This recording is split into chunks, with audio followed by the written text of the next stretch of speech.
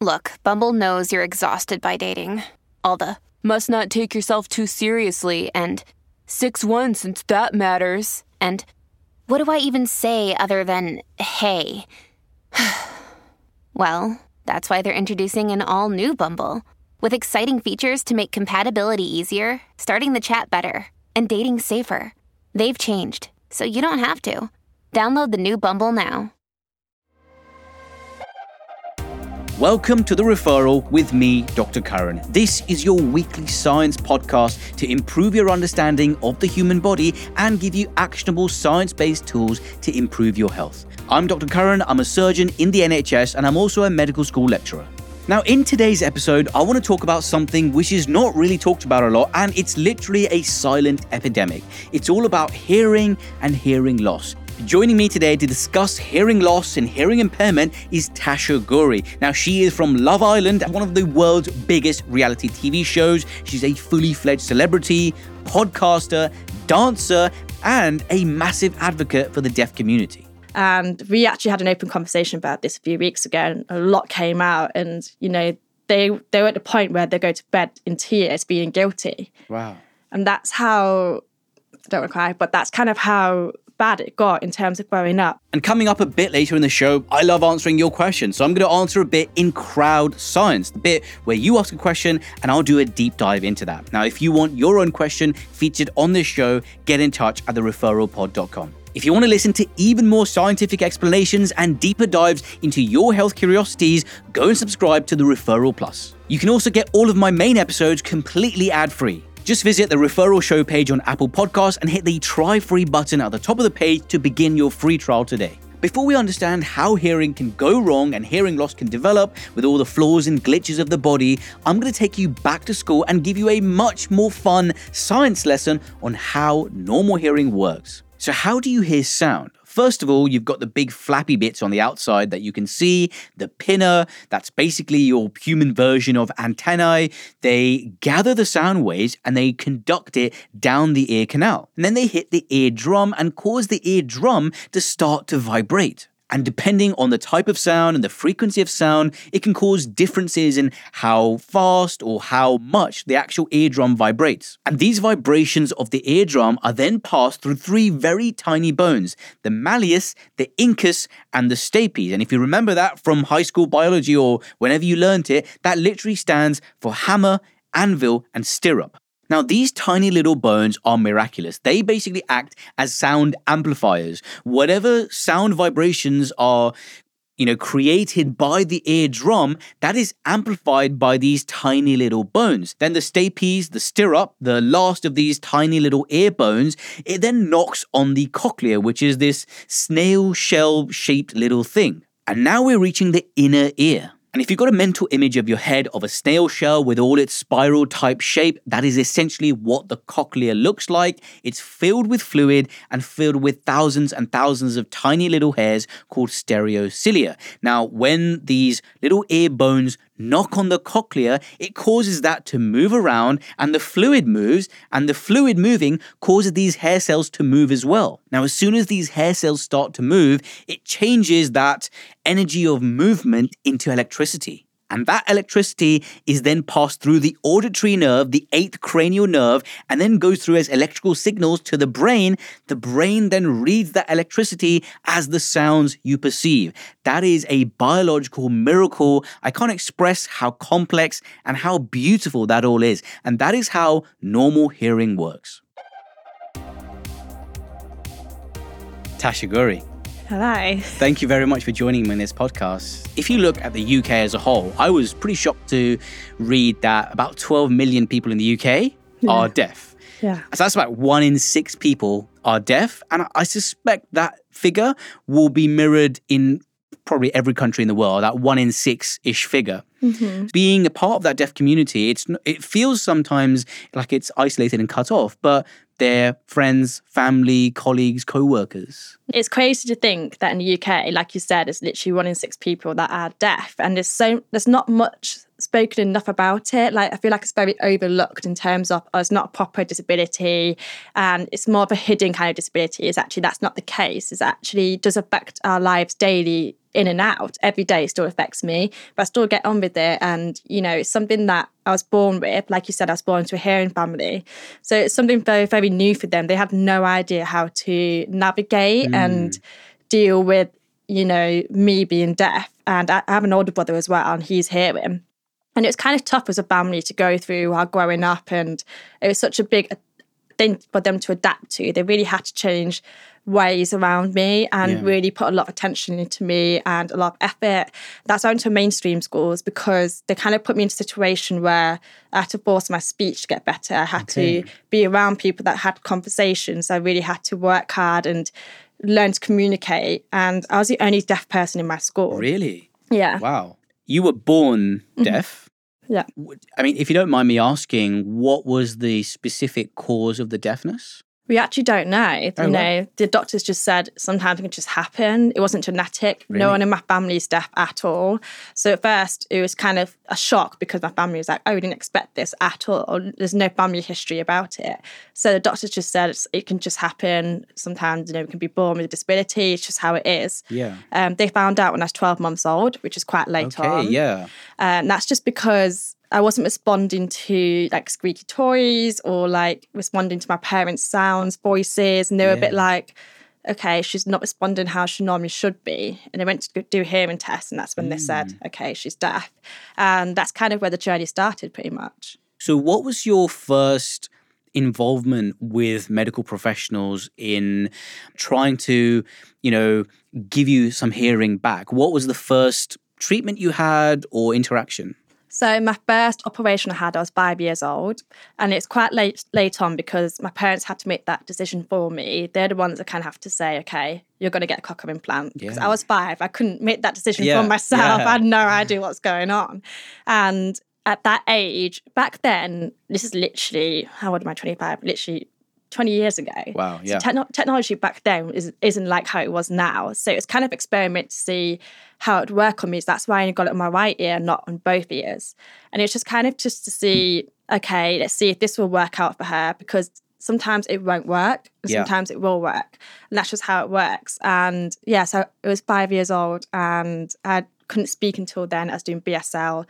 Before then, so I was fluent in BSL. So even now, like, sometimes I talk with my hands. But yeah, that's how I was communicating. And then I had to force my speech. I had speech therapy after when I was 5. And I had to stop using BSL to get my speech better. So when you had that surgery at 5, that was a cochlear implant that you had.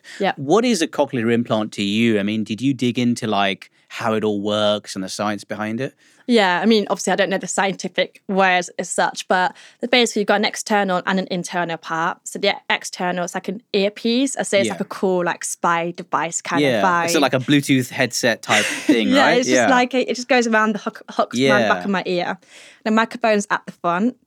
And you've got the internal, which is what the operation's for. And it's very, very clever how it works. But basically the internal, so I've got a magnet in my head. The coil, the external coil connects to a magnet inside my head, and that's what activates the implant, internal and external. And when you're talking to me, the sound travels, well, the headphones, it travels through the microphone at the front. It goes through the wire, through the magnet, into my ear, and that's how sound travels. And it's like a processor that recognises sounds and transmits it to my brain. That's basically how it works. I don't hear from my ear, I hear from the implant. So that's where people get a bit confused. So it's kind of like, I say it's like a robot earpiece, basically. I think it's fascinating. When I was a medical student, I did like a 4-week attachment with an ENT surgeon, an ear, nose, throat surgeon. And I saw a couple of, you know, quite cool things. One was like a bone-assisted hearing, or bone-anchored hearing device. And one was a cochlear implant. We saw the surgery. It took about, you know, sort of an hour or so.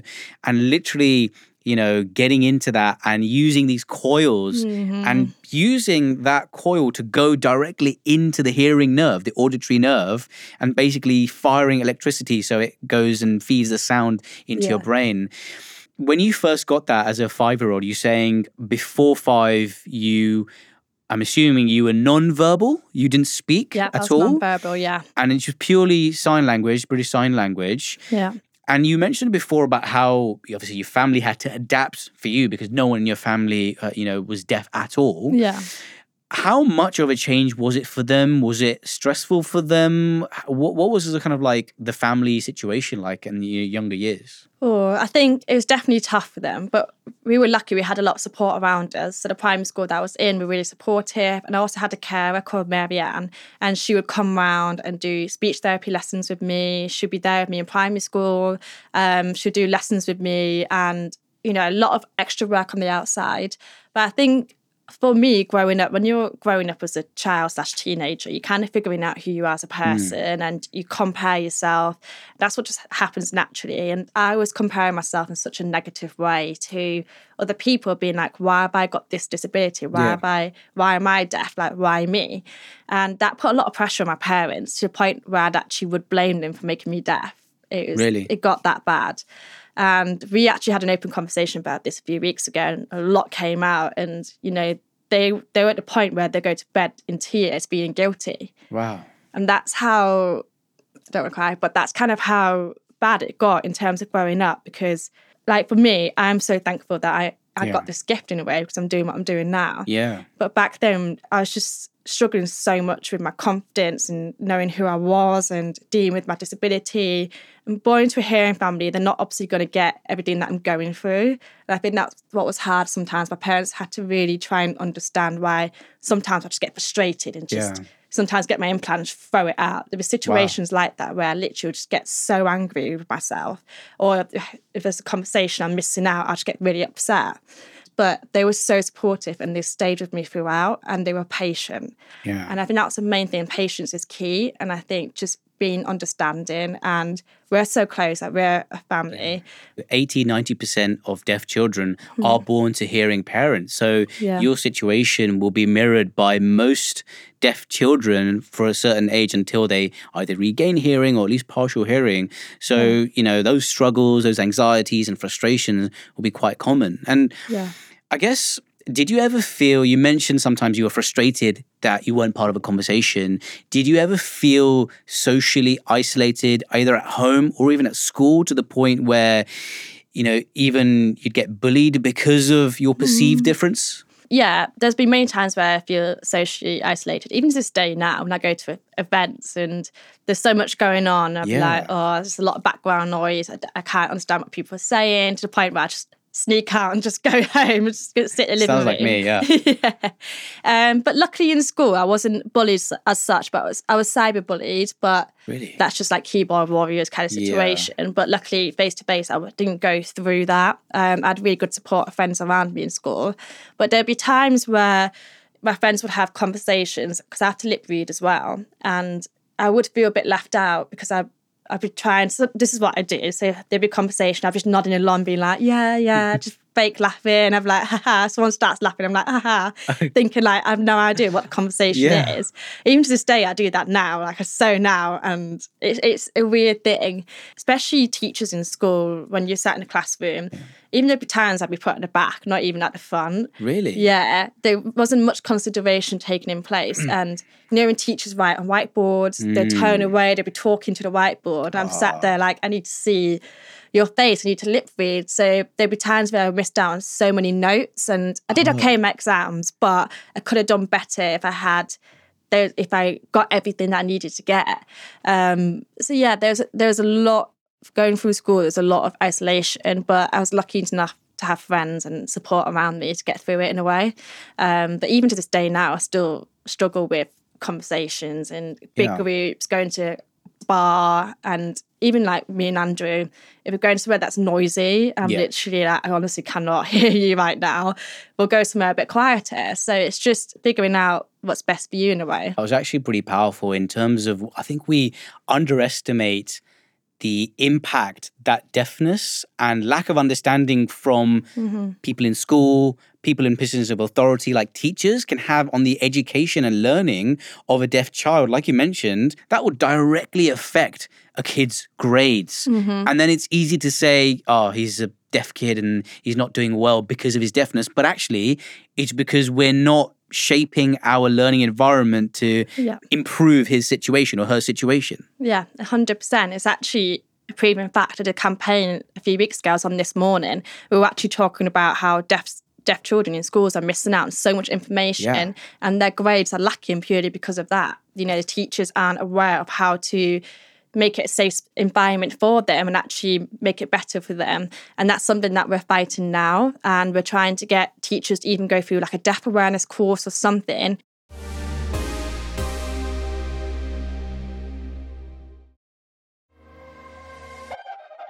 Hello, listeners of The Referral. It's me, Dr. Curran. Are you tired of scouring the internet for medical answers only to end up on shady websites? Is your For You page full of TikTok experts pushing miracle weight loss drugs and superfoods? There's so many myths and nonsensical health advice out there on the internet, but on our weekly Crowd Science episodes, I'm helping real listeners like you get the truth. Subscribe to the Referral Plus and you'll get access to additional Crowd Science episodes every week devoted entirely to answering your questions. Plus, as an added bonus, you'll enjoy ad-free listening of all our episodes. You can even try it for free. Just head over to the Referral Show page on Apple Podcasts and click on the Try Free button at the top of the page to start listening today. Have a question of your own? Visit thereferralpod.com and submit it. There is no question too weird or too awkward for me. So what are you waiting for? Don't let the internet deceive you. Subscribe now to the Referral Plus and start getting answers today. Another day is here, and you're ready for it. What to wear? Check. Breakfast, lunch, and dinner? Check. Planning for what's next and how to save for it? That's where Bank of America can help. For your financial to-dos, Bank of America has experts ready to help get you closer to your goals. Get started at one of our local financial centers or 24/7 in our mobile banking app. Find a location near you at bankofamerica.com/talktous. What would you like the power to do?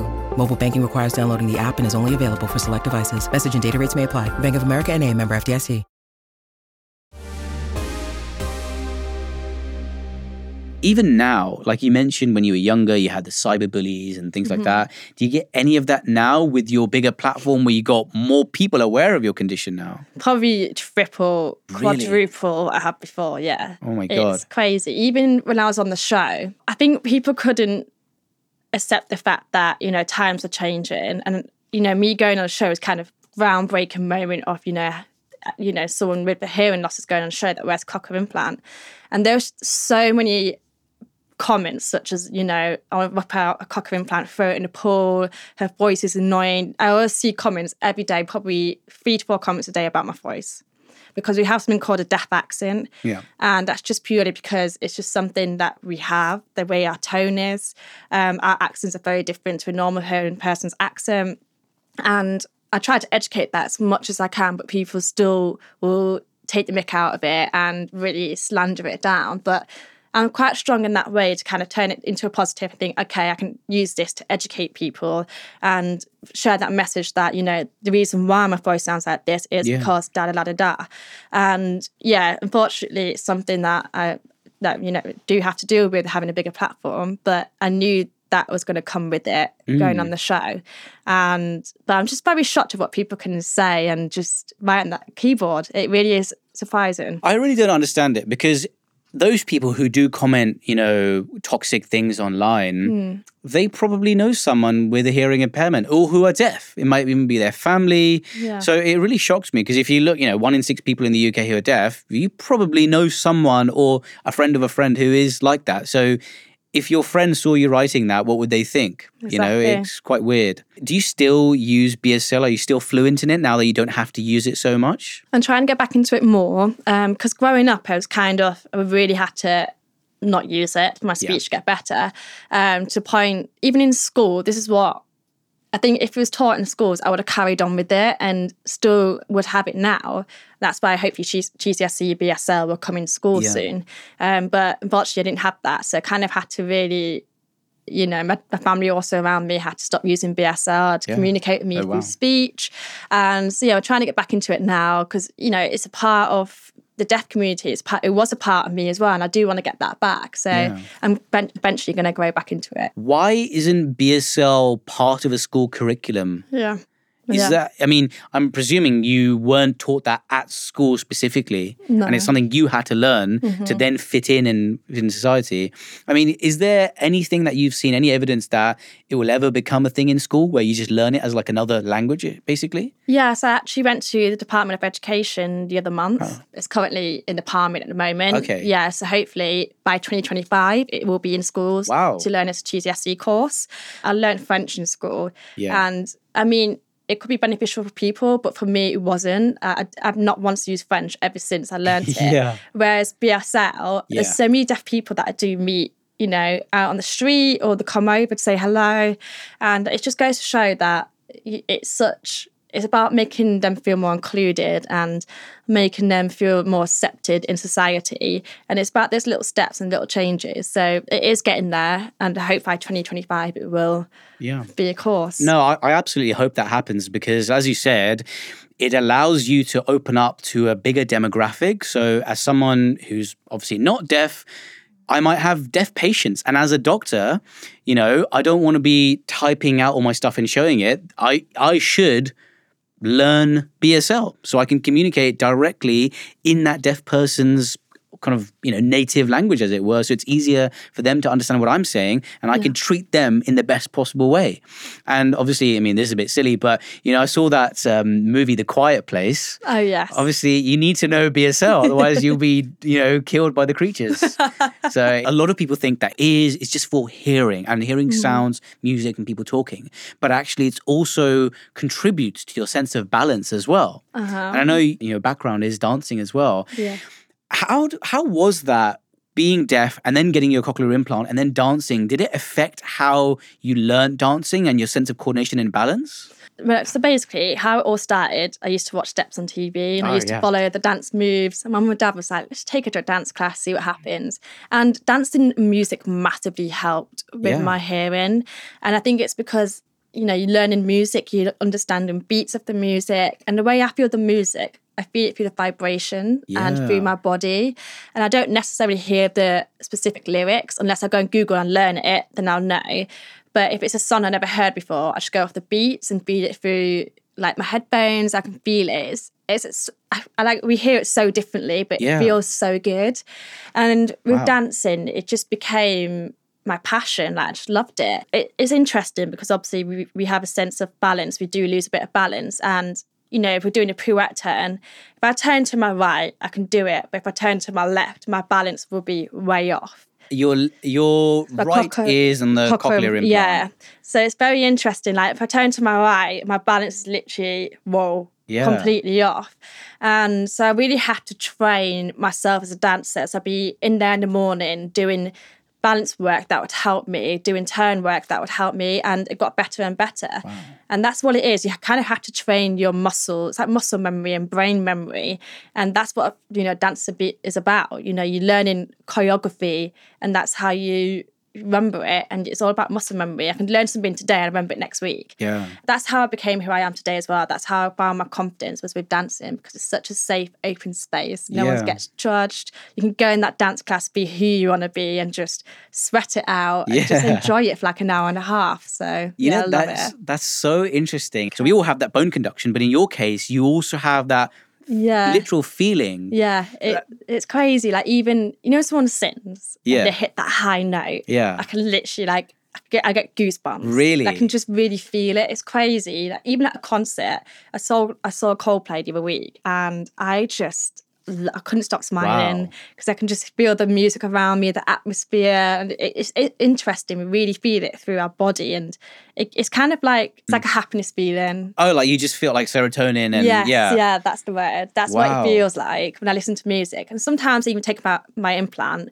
put my headphones in, and just listen to it deaf, and I feel it so differently, and Really? I love it. Yeah. So if you take off your implant and you're just listening to music, you obviously don't get the clarified words and sounds, but you still feel the vibrations, and that still does something for you? Yeah, you can feel that, the bass, the drums, you can feel that, the doom, doom, doom. I can feel it, yeah. Wow, that's amazing. You know, is there anything that you find in your day-to-day life now with a cochlear implant, are you limited by still? I wouldn't say so. I think because I've learned how to adapt, and now I live in a flat with my boyfriend, we've got a dog now. And I think when you're growing up, you learn what's best for you and what works for you. Especially like me and Andrew's relationship, he understands me very well to the point that sometimes in the morning, I won't put on my implant for like at least an hour. So I like to enjoy it and just, take my time with it, putting it on.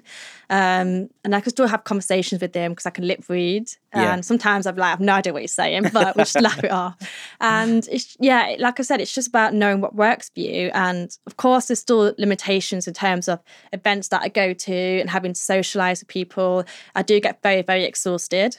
So deaf people have something called concentration fatigue. And that's something, even on the show I dealt with as well. It's where, because your brain's working so much, I'm having to lip read and also having to hear all these sounds, the background noises and all the other things that come with it. At the end of the day, I can be so exhausted to the point I can't even speak for myself. I have to take out my implant and just relax and really take my time to recharge, have a nap. On Love Island, I was literally having a nap for 2 hours while the girls were getting ready. I was literally out on the terrace napping. Beautiful. I literally have about 20 minutes to get ready. They'd be like, Tasha, it's time to wake up. You've got 20 minutes. I'm literally there like quickly getting ready. It's just, so concentration fatigue is something that we suffer with, and I get migraines as well. Really? Because of the magnet strength, sometimes gets really start causing a headache, and to a point it turns into a migraine. But that's just something that comes with it. So, that's like a side effect, I would say. That makes sense. I mean, because your brain is working so hard to grab onto any sensation and sensory input it can. But on the other hand, you said some days you just like to, take your time putting your cochlear implant on. Is that nice, just being in silence and disconnecting? Oh, I love it. It's like my favourite thing ever. I don't know what it is. I just love, even sometimes take Luna out for a walk and not have it in. And I think it's just, I enjoy the peace and the standstill of it, because my life's quite hectic and chaotic in terms of having to go to all these premieres, events and showing up to all these places all the time. Sometimes I just like to ground myself. That's why when I take it out, I just feel so grounded and relaxed and calm and just really bring myself back to myself in a way. And it's kind of like my safe space of, okay, this is me time. And that's what I like to use it as. Because you can disconnect from that and not have any of those outside sensations, and because you were born deaf as well. Have you ever thought to yourself and hear yourself in your head, like an inner voice or an inner monologue? Oh yeah, I have like an inner voice. That you can hear yourself inside talking? So it's like an inside voice, like in your little, so right now, it's talking to me. I can. It is talking have to that. you. I have that little thing in my head. And if you're like, you're doing a bunch of things, like, okay, you got to go pick up some stuff, you got to go out for this event later, this meeting. Are you also narrating, like, okay, Tasha, go and do this? Is that voice telling you something to go and do stuff as well? Yeah. I've definitely got that, 100%. When I take up my implant, it's like talking to me sometimes. Really? Yeah. Sometimes when I'm home alone, I'll be like in the shower. I'd be like, oh, so the door, like in my head, I'd be like, is the door locked? Like, is it locked? Things like that. And what about your dreams? If you have a dream, is there audio in your dream, or is it all visual and vivid? Such a very good question. I'm a dreamer. I dream a lot. I would say there is audio. Yeah. I kind of make up. Yeah, there is. That's interesting. As someone who's been such a big advocate and going through lots of discrimination, bullying, cyberbullying, and a lot of hurdles along the way, what advice would you have for other people who are deaf, and especially young kids dealing with it in mainstream schools and not having access to resources which includes them in society? Do what? I always go by this quote. This is literally, everyone's probably heard me say this so many times, but no one else is you, and that's your biggest power. And that's something I stand by every day. If you're ever feeling down or if you're struggling, just remember that nobody else is you. And that's something so amazing to have.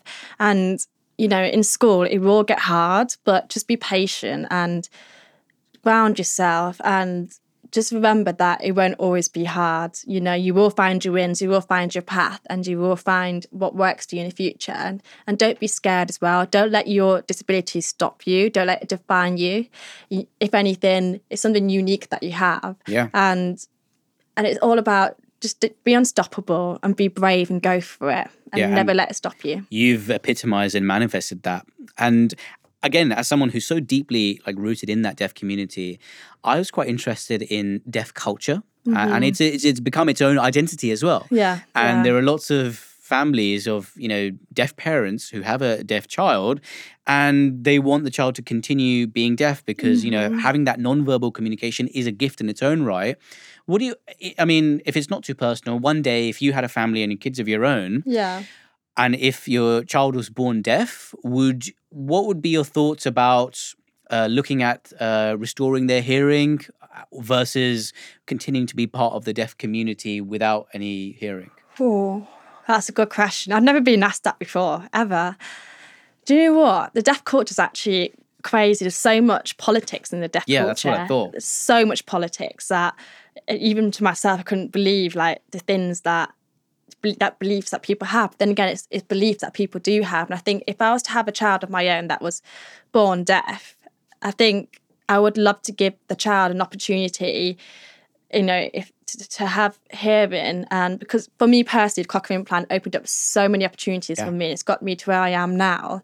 And I'd love to give that opportunity to my child as well. And in a way, I feel like if you're born deaf, I didn't ask for it. Yeah. It came to me. Yeah. And I feel like I'll see that same for my child. So I think I'd love to, that's probably what I'll do for my child, is exactly what my parents did for me. It'd be nice to give them that opportunity of having both things. Like for me, I have both things. I can be deaf for a week and enjoy it if I wanted to. So exactly, I want to give my child that opportunity as well to have the best of both worlds in a way. And I know the deaf community as well is really hot on language, as are many different communities. Like, people who are neurodivergent like to have the identity first. Yeah. So they don't like to say a child with autism, an autistic child. I guess it's similar in the deaf community, a deaf child rather than a child with deafness or a child with a hearing impairment, because that suggests it's something negative. Yeah. What are your thoughts on that? And what's like the kind of lingo and the jargon you want to be out there for the deaf community? I just say I'm hearing impaired. That's how I like to identify myself and label myself. And that's just something I've always grown up saying that was, because I've got cochlear implants, I'm hearing impaired. And I know for some people, they don't like to label and identify themselves like that. And even the lowercase d, deaf, that means that, I'm deaf with the lowercase d. And there's so many different, if you do an uppercase D, I can't remember what uppercase D deaf means for. I think it's... the capital D deaf? Yeah, means something else. But really? Lowercase d means deaf, like hearing loss deaf. It's very interesting. Wow. The deaf culture is, terminology, identity. There's so many different ways to identify yourself. And, I think it's just finding out what's best, how you want to identify yourself is completely up to you. But I don't necessarily like to be identified as a deaf person. For example, when I went on the show, all the articles were like first deaf Islander on the show. Yeah. And I completely get it. It was amazing, positive, groundbreaking change that needed to happen. But at the same time, it's like, I do have a name, I do have... You're a person. Yeah, I am a person. So those little things sometimes do get to me a little bit. They'll be like, some people be like, that's that deaf Islander that's on the show. And it's like, no, that's not how I label myself. I'm, Tasha. And I also feel, again, some of the myths about, being deaf is that it's an all-encompassing umbrella term. Like, you're deaf means you're just deaf. It's one condition. Mm-hmm. But actually, like, as we know, there are so many different causes why you can be deaf. You can be from earwax buildup, something benign like that, to a tumor around the ear, to a perforated eardrum, to, all sorts of different other things, otosclerosis or whatever. So there's so many different things. Some are treatable, some are not, some can be managed. So I also feel like it's a bespoke thing. If you're deaf, doesn't mean you are part of just one group. There's so many little subgroups and sub-brackets within that. Yeah. Like you said there, it's interesting because you can literally turn deaf any day. Yeah. It could be from loud music and boom. I've met so many people that have been like, I was hearing until the age of 16. I just lost it one day. Yeah, that's it. And I don't think we should separate it as part of the human body or normal part of human life, because eventually age-related deafness in some capacity, as we live longer and longer, that will affect us. Someone who's 90 and healthy will have a worse hearing than they did at the age of 20. Yeah. So for me as well, even when I'm in the hospital, or if I'm on a busy road and listening to music, or if there's like roadworks going on, I'm so mindful these days of, okay, I don't want to expose myself to loud noises for too long. Yeah. Because like as we're talking right now, I guess like the conversation maybe around 60 decibels, just us talking. Maybe, again, music we listen to around the same. A whisper might be around 30 decibels. But actually, if you look at the science, persistently having 80 decibels or above is actually quite harmful to those, our ears and the hair cells in our ears, which can actually be destroyed. And once they're destroyed, they don't grow back. Yeah. So I think I wish people, like stuff, I love the stuff you're doing, and I wish people cared more about the ears and deafness. I think that's what it is. Like you said, it's just very overlooked. And I think maybe people are scared to talk about it because they know that eventually it could happen to them when they age. Maybe that's what it is. Maybe it's just that fear. And I think, like I said, I think people just don't see it as a proper disability and just think, oh, they're deaf, they can deal with it. They've got a cochlear implant, it's fixed. It's like, no, that's not the case. The cochlear implant hasn't fixed my ear at all. It's just something that, I hear from a robotic implant is what I say. It's actually helps you. Yeah, helps me hear. Get into the hearing world, as it were. Yeah, so I think there's a lot of misconceptions around deafness, 100%.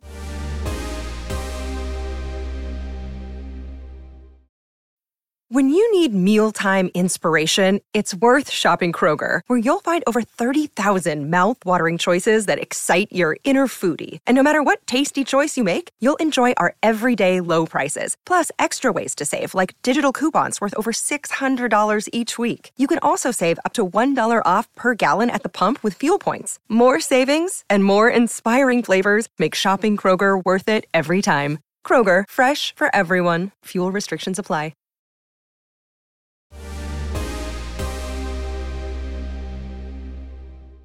So, Tasha, before I let you go, you've got a question for me. I don't know what it is, but feel free to fire away. Okay, so I want to ask, what is the scariest operation you've ever done? Oof, that is a good question. There are quite a few scary ones that I've done. Probably the scariest one, and the one that really sticks in my mind from many years ago, it was a cancer operation. And a specific type of cancer called pseudomyxoma peritoni. And the colloquial name for that is jelly belly. Oh. So when you open up these people, they literally have all this mucus and jelly-like material all in their insides. And it's really scary to see. And it's a horrible condition. And you end up removing essentially, sometimes most of their colon, the ovaries, uterus, some pelvic structures, and you're scooping out so many of their organs because this jelly, this mucinous stuff can just affect everything. And it's a type of cancer, but it can sort of affect all organs inside and spread everywhere. And it's quite horrible. And the weirdest part is, that's one part of the operation. And the second part of the operation is once you've removed all of that jelly stuff and the cancer that you can see, you then basically put like a little swimming pool full of hot chemotherapy inside their belly. You leave it for like half an hour or something. And then you come back and you drain off that fluid. Wow, thank you for telling me that. Thank you so much for coming on this podcast. And Thank you. Again, I love what you're doing to raise awareness. I always like on these podcasts and the stuff I do online, talk about taboo topics, raise awareness about invisible conditions and things people tend to talk about less. So, again, fantastic to have you here and keep advocating for the deaf community. Thank you for having me. So that was Tasha Ghouri, and to keep up that theme of hearing loss and all things ears, I want to get into the nitty-gritty of all of that nonsense you hear online. There are so many myths about hearing loss, about hearing impairment, and that's why we've got If It Ducks Like a Quack to crush those ridiculous medical myths. If it ducks like a quack. Now, one of the things I've seen circulated online is the myth that if you start wearing hearing aids at a young age, you become overly dependent on them. You hear sound in your brain. I know that's a weird concept to understand, but essentially your ears are a sensory organ and they give the sound waves converted to electricity to your brain. And it's your brain that appreciates that sound, that music, that cat meowing or screaming. It all happens in your brain. And if you deprive your brain of those sounds, there is evidence that slowly that part of the brain, the auditory regions, begin to switch off. So actually stimulating your brain and the auditory pathways with sound from a young age is important in communication, language development, and that part of the brain which is essential in interpreting those electronic signals into sound. Now, this other myth, again, frequently circulated online and usually on social media with some ridiculous ear cleaning trend as well. Wax is unhygienic. Now, you may have seen on TikTok or Instagram these videos going viral about people, doing ear candling where they put some flames near their ears and they're basically trying to get rid of ear wax because it's unhygienic, it's dirty. It's not. Now, earwax is a combination of sweat and oils and skin, and it basically helps to trap harmful toxins and bugs and microbes that could cause problems in your ears. So it's actually doing you a favor and helping you self-clean your ears. But in some cases, it can build up and it can stick to the eardrum, stop it vibrating, and basically cause a mechanical obstruction to the flow of those sound waves and limit the amount of vibrations that the eardrum can give to the inner ear. And in those cases when earwax builds up to a dangerous level and causes partial deafness or even a fully blown conductive hearing deafness, then you may need to see a healthcare practitioner to get your wax removed, microsuction, or any other ways they may want to do it. If you have really hard earwax, which can be painful, then you might want to consider safely prescribed by a medical professional some sodium bicarbonate drops to soften that wax. You can use olive oil drops, especially for itchy ears. I would avoid those social media trends of pouring, strong hydrogen peroxide into your ear that's not diluted, ear candling, flames near your ears, and generally sticking things in your ears that you wouldn't stick near your private parts.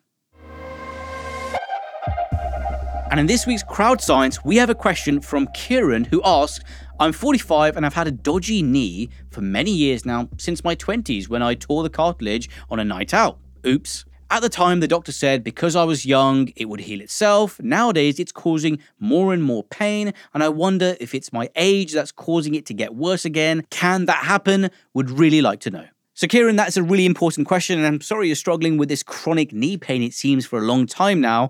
And again, there is a bit of nuance to be had here, and if you are having chronic knee pain that is affecting your quality of life, that's debilitating you in any way, you should go and see a doctor so you can be referred to a specialist to assess you.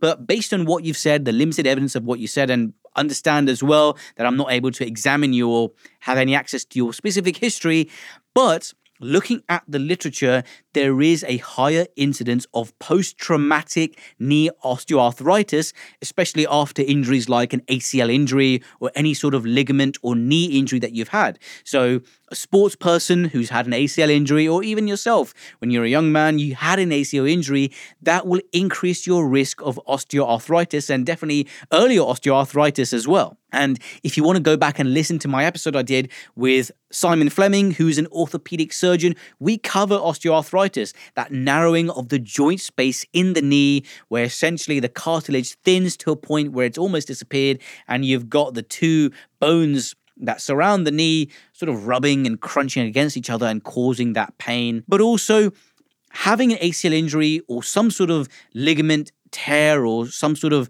injury to the knee at an early age, that can also increase your risk of chronic pain in the knee as well. That is quite common. So definitely go and see a specialist to get that looked at. And, if simple painkillers don't work, you may need a combination of seeing a specialist, physio, rehab. So hope that helps. And in this week's Crowd Science Extra, we've got a question from Dolly from Dorset, a very nice part of the country. Dolly said basically she's getting back into the gym, and in her gym, she's been using a special scale that tells her BMI, and the BMI has given her some degree of anxiety, and it's ruined her mood and affecting her going to the gym.